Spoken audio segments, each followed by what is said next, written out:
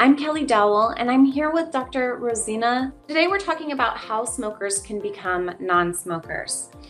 Recently, I was approached by somebody who's been a smoker for years, and they're concerned about the impacts on them if they're to contract the coronavirus. I reached out to Dr. Rosina, and she's an MD psychiatrist. She's been in the field for 20 years and helped a lot of people stop smoking.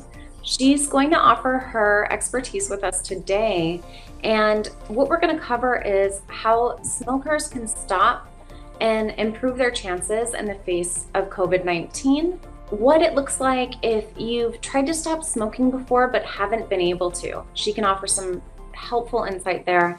And then, are patches too expensive, and how can they be affordable? Dr. Rosina, can you please share some important ways to stop smoking in the COVID-19 pandemic, and what's the relationship between the virus and smoking? You know, coronavirus attacks the lungs, right? And what happens when somebody is smoking? Their lungs are affected. So the more you smoke, the more little cilias in your those tubes where you have the oxygen exchange going on, those get affected. Your cilias get affected. So your oxygen concentration is low. So what happens is your lungs are not strong to be able to survive an attack like COVID-19. So yes, smokers are at higher risk. So more than ever, this is the time to stop smoking. At the same time, it is going to be stressful to stop smoking because there is so much going on at this time. So I really understand. But at the same time, the sooner you stop, the better. So, given that somebody who smokes, their lungs are weaker, is it too late? It's never too late. You know, they say as soon as you stop, even one day, your oxygen level starts going up. Within few weeks, your heart starts becoming stronger, your lungs start becoming stronger. And so it is never too late. I hear from people is that they feel irritable when they try to quit smoking. Can you tell us more? Sure. So let's understand how does actually smoking help. Then we can figure out why people feel irritable. So you see, when somebody smokes, their level of dopamine in their brain, that's a pleasure chemical in their brain, goes up within 11 seconds. Okay. So you feel good or kind of high. But then gradually, and your mind is thinking clear and stuff, but gradually the dopamine level keeps coming down. So within 45 minutes, the dopamine level has gone down so much, then now you start feeling withdrawals. Actually, the people who smoke, half of the time they are in their withdrawal, and that's why they smoke another cigarette and then another cigarette. So what are the signs of withdrawal? Irritability, anxiety, restlessness, impatience. So those are the signs of withdrawal. And people who are smoking, they're already going through.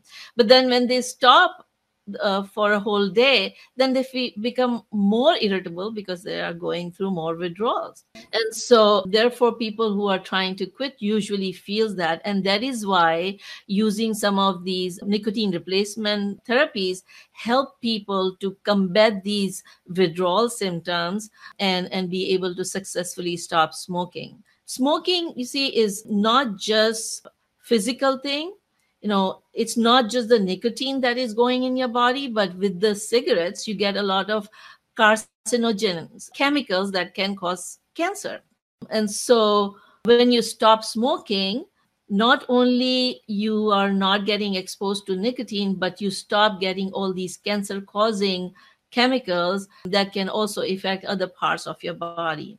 So what we do is when we are using nicotine replacement treatment, basically we are replacing the nicotine withdrawal with the smaller doses of nicotine, so you don't feel that irritable and those withdrawal symptoms while you work on the behavior measures. So you have to still change your behavior and you have to change your thoughts to be able to stop smoking. And you must have noticed that I use the word smoker to non-smoker rather than quit smoking word.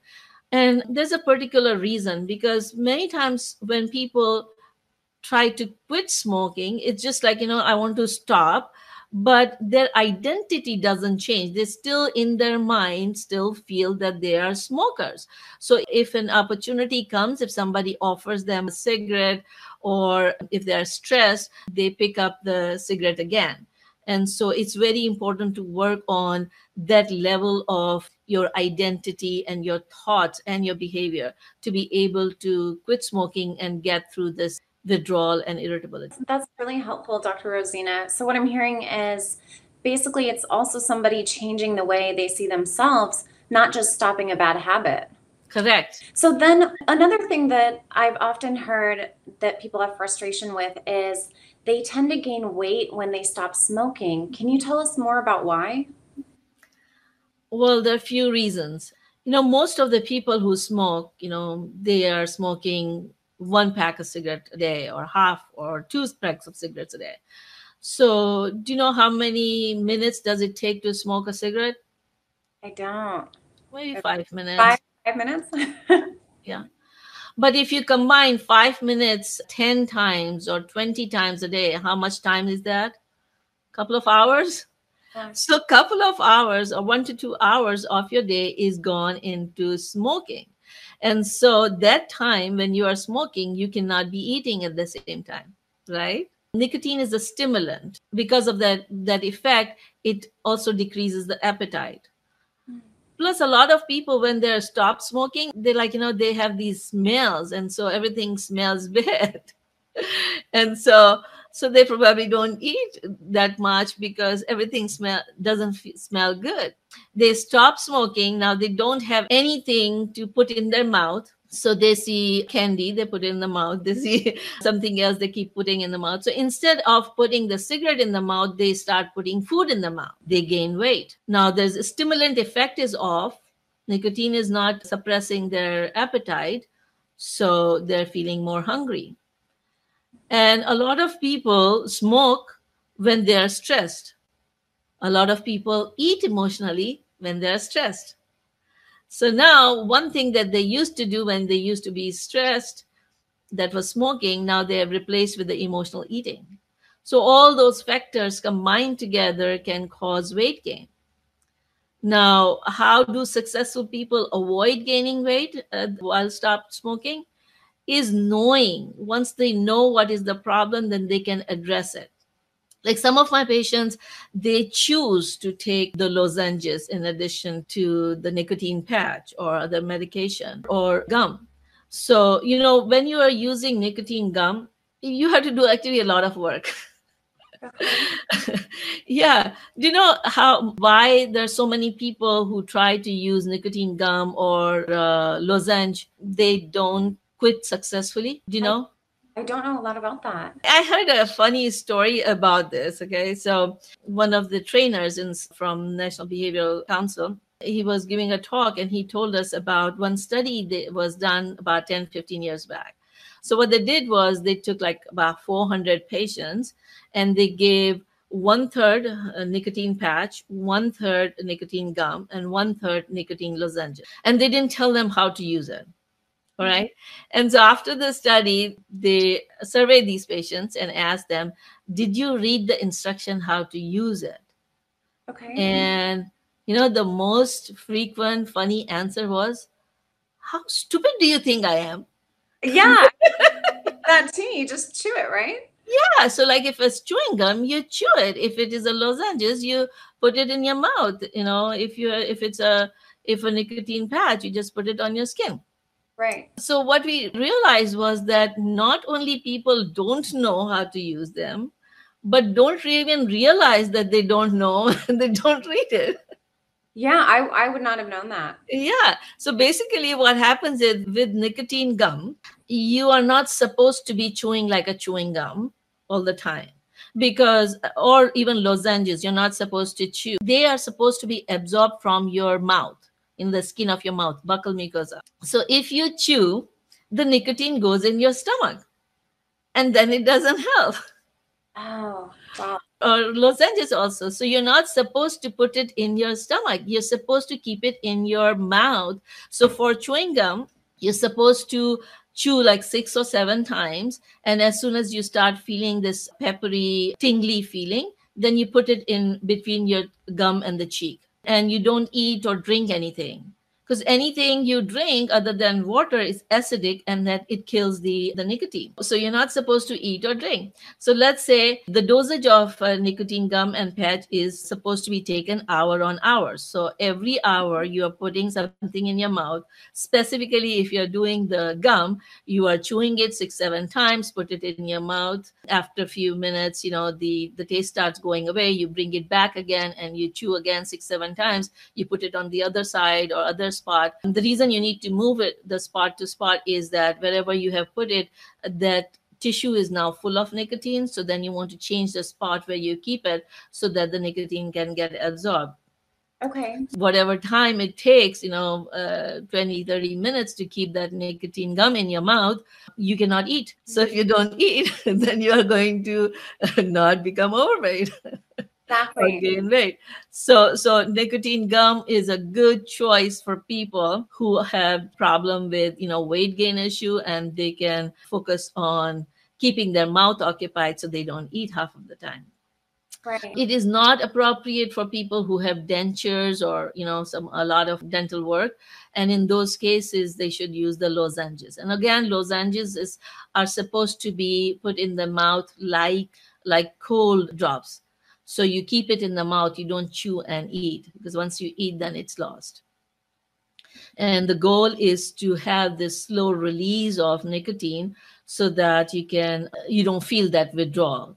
And so you can focus on your behavior measures to get rid of the smoking habit. Another thing I wanted to talk about is I was talking to a friend the other day, and she was just so gung-ho about stopping smoking. And she's like, I'm done. This is my last time, and I'm never touching it again. So she decided to quit. She did great for a couple days, and then she relapsed and smoked again, and she just felt so discouraged and stressed. And can you talk to us about the relapse situation? Sure. A lot of people have to try multiple times. Sometimes people have to try like 28 times. But the more you try, the higher the chances of you being able to stop. Okay. So never give up. Even if you fail last time, your chances of being able to quit this time is much higher than the last time. So keep trying, number one. Number two, did this friend of yours make a plan? Did she pick a quit date, or did she just abruptly did it? She just abruptly did it. She felt bad about doing it, and she's like, I want to stop. But there was no plan put in place per se. It was just stop smoking. Let me use an analogy right here. If somebody needs to break up from a relationship of 10 or 20 years, they realize that they need to break up. Do they have to plan for it, to find a place to live and how they're going to survive and make steps before they leave? Yeah. There's a domestic violence situation when you have to abruptly leave or something like that. If you realize that, I don't think we can live together, I need to, leave, but I'm going to leave on this date. Until then, I need to arrange for my housing and other arrangements, right? Mm-hmm. Right. Similarly, when you've been smoking, you have a habit, a pattern set up. You have a relationship with your smoking. Now you're trying to break that relationship. You need to have a plan how you are going to manage without this relationship. When you're going to be stressed, what are you going to do? When a friend is going to offer a cigarette to smoke, what are you going to do? When somebody else around you is smoking, what are you going to do? So you need to have that plan and contingencies set up how you are going to manage in those situations. Mm-hmm. Plus, you need to kind of make arrangement for how you're going to deal with the withdrawals. That's where the nicotine replacement or medications come in place. And so for her to be successful, number one, you need to tell them, don't give up. The more you'll try, the easier it would get, number one. Number two, when you decide that you want to stop your relationship with the smoking, then you need to make some environmental changes, some thought changes, some behavior changes for it to be successful. What kind of environmental changes can play a role? Most of the people who smoke, they have these rituals set up. Okay. Many of them go to their back porch to smoke or go out. They have, their cigarettes and their ashtrays at a particular place and stuff. When you decide, okay, this is the day I am going to become a non-smoker, you need to remove those paraphernalias and replace it with the constructive thing. So like one of my patients, she used to go outside on her porch to smoke, and that's where she had the table and all the ashtrays and stuff. So when she decided to quit, she replaced those things with a drawing pad and painting brushes and supplies over there. So every time she was feeling the urge and she was going out, now she was able to pull her sketching book and started sketching or drawing or painting or even coloring. So she had all these supplies outside. So you need to create these changes in environment for you to be able to make these change more permanent. That sounds great. She completely changed the environment for herself. So then once you change the environment, what thought changes can you adopt as well to help you? That's where I was telling you about the difference between saying I quit, I have quit. Like, let's say if you are in a social situation when you are being offered a cigarette, person who has not changed their thoughts to be a smoker to non-smoker, then they may say, oh, I'm trying to quit, I cannot smoke, or I'm having these medical problems, I cannot smoke. That is kind of a deprivation kind of feeling, right? You don't feel good. Right. And then, if your friend encourages and you say, no, you can try one, it won't matter. And you are more likely to relapse, right? Mm-hmm. So you need to work with your therapist or by yourself with a counselor, or you can call the quit line. They can help you with your quit plan where you change your behavior and you change your thoughts, thinking that when somebody offers you a cigarette, then you say, oh, I don't smoke. And you can easily say that I don't smoke if you have changed your identity from smoker to non-smoker.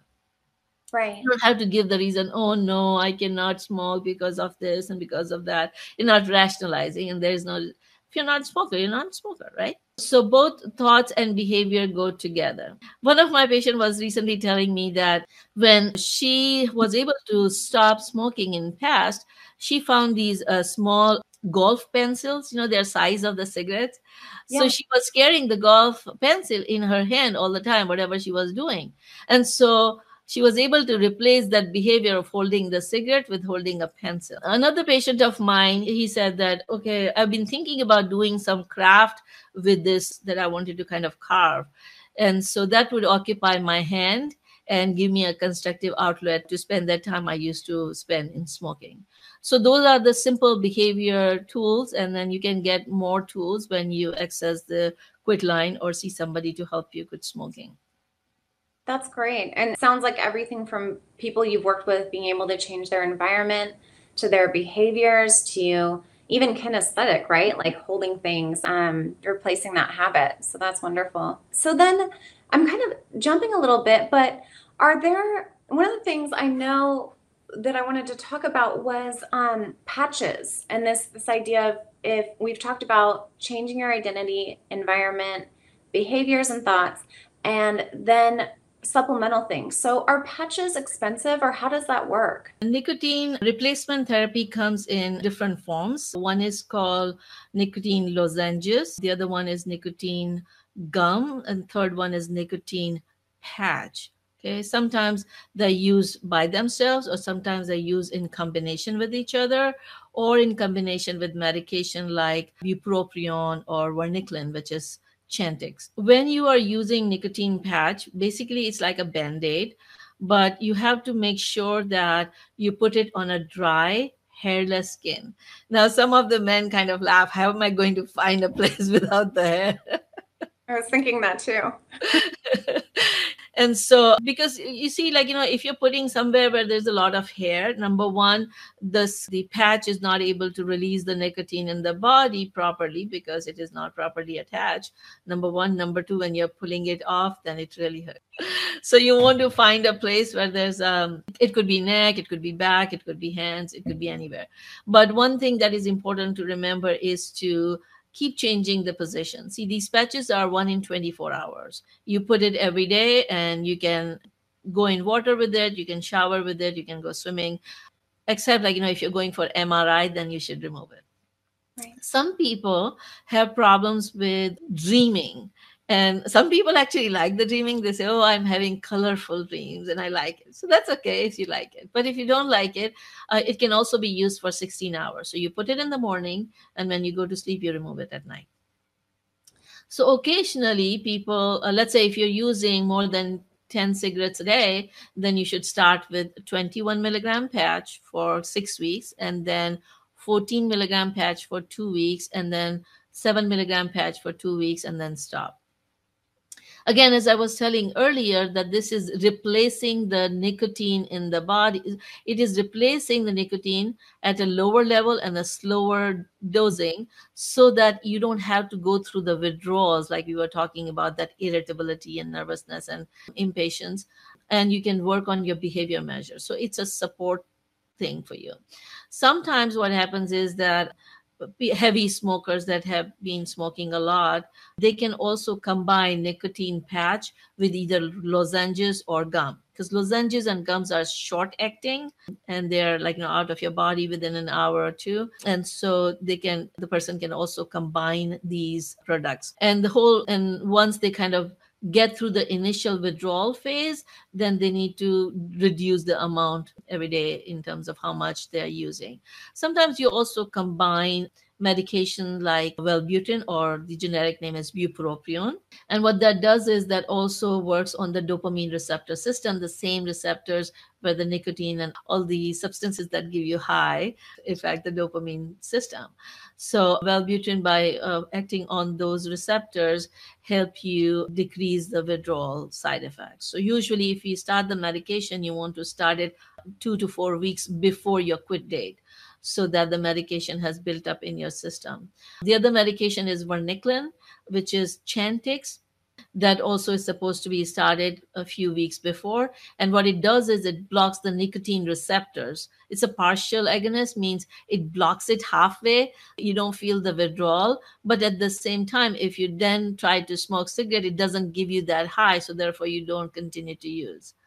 So again, those are a 1 to 2 months treatments. And after that, you're able to stop it. But that's why it becomes so important to work on those behavior things and the thought things that I talked to you earlier. Right. For a successful transition from being a smoker to a non-smoker. Mm-hmm. So now I have a better feel for the medications and how the patch works. Sometimes cost can be a concern. So from a standpoint, are they expensive, and are there resources to access or help with that? Sure. So this question comes up a lot with my patients. So the other day, a patient said, okay, patches are too expensive. And I said, okay, how much does the cigarette cost you? And he said, $7 to $8. I said, great. So how much does it cost you in a month? He said, okay. It was calculating. I said, if you count $8 a day, that means it would be about $240 a month. So I said, okay, how much is the patches? He said, well, if I take the name brand, it was about $80. And I gave him a resource, and many people would know it. But if you guys don't know, I want to share the resource called GoodRx and the state resource. Let me share the resource called GoodRx. So GoodRx is a medication discount plan, and there are a lot of discount plans available. So all you have to do is go to goodrx.com and put the medication name, and it would tell you how much the medication would cost you if you go to these certain pharmacies. So you see nicotine patch, a generic patch in state of Washington. Right now you can get less than $24, right? So if you're smoking and it is costing you $240 a month, and a nicotine patch pack is costing you $24 a month, what is more expensive, $24 or $240? Of course, the smoking is more expensive, right? And not only that, all the states support their constituents to be able to afford. So if you're not able to afford, there are also options available by state, and you can call 1-800 Quit Now. This is a national, I'm talking about in US, of course. This is a national line. So whichever state you are calling, it would connect you with your state support system. And I'm going to show you what is available in state of Washington, that if you are not able to afford, you can still get at least 2 weeks supply of nicotine replacement products, plus phone calls to help you get through this phase of transition. So you can access this resource by calling the 1-800-QUIT-NOW or going online with the quit.com. And so you'd be able to access these resources.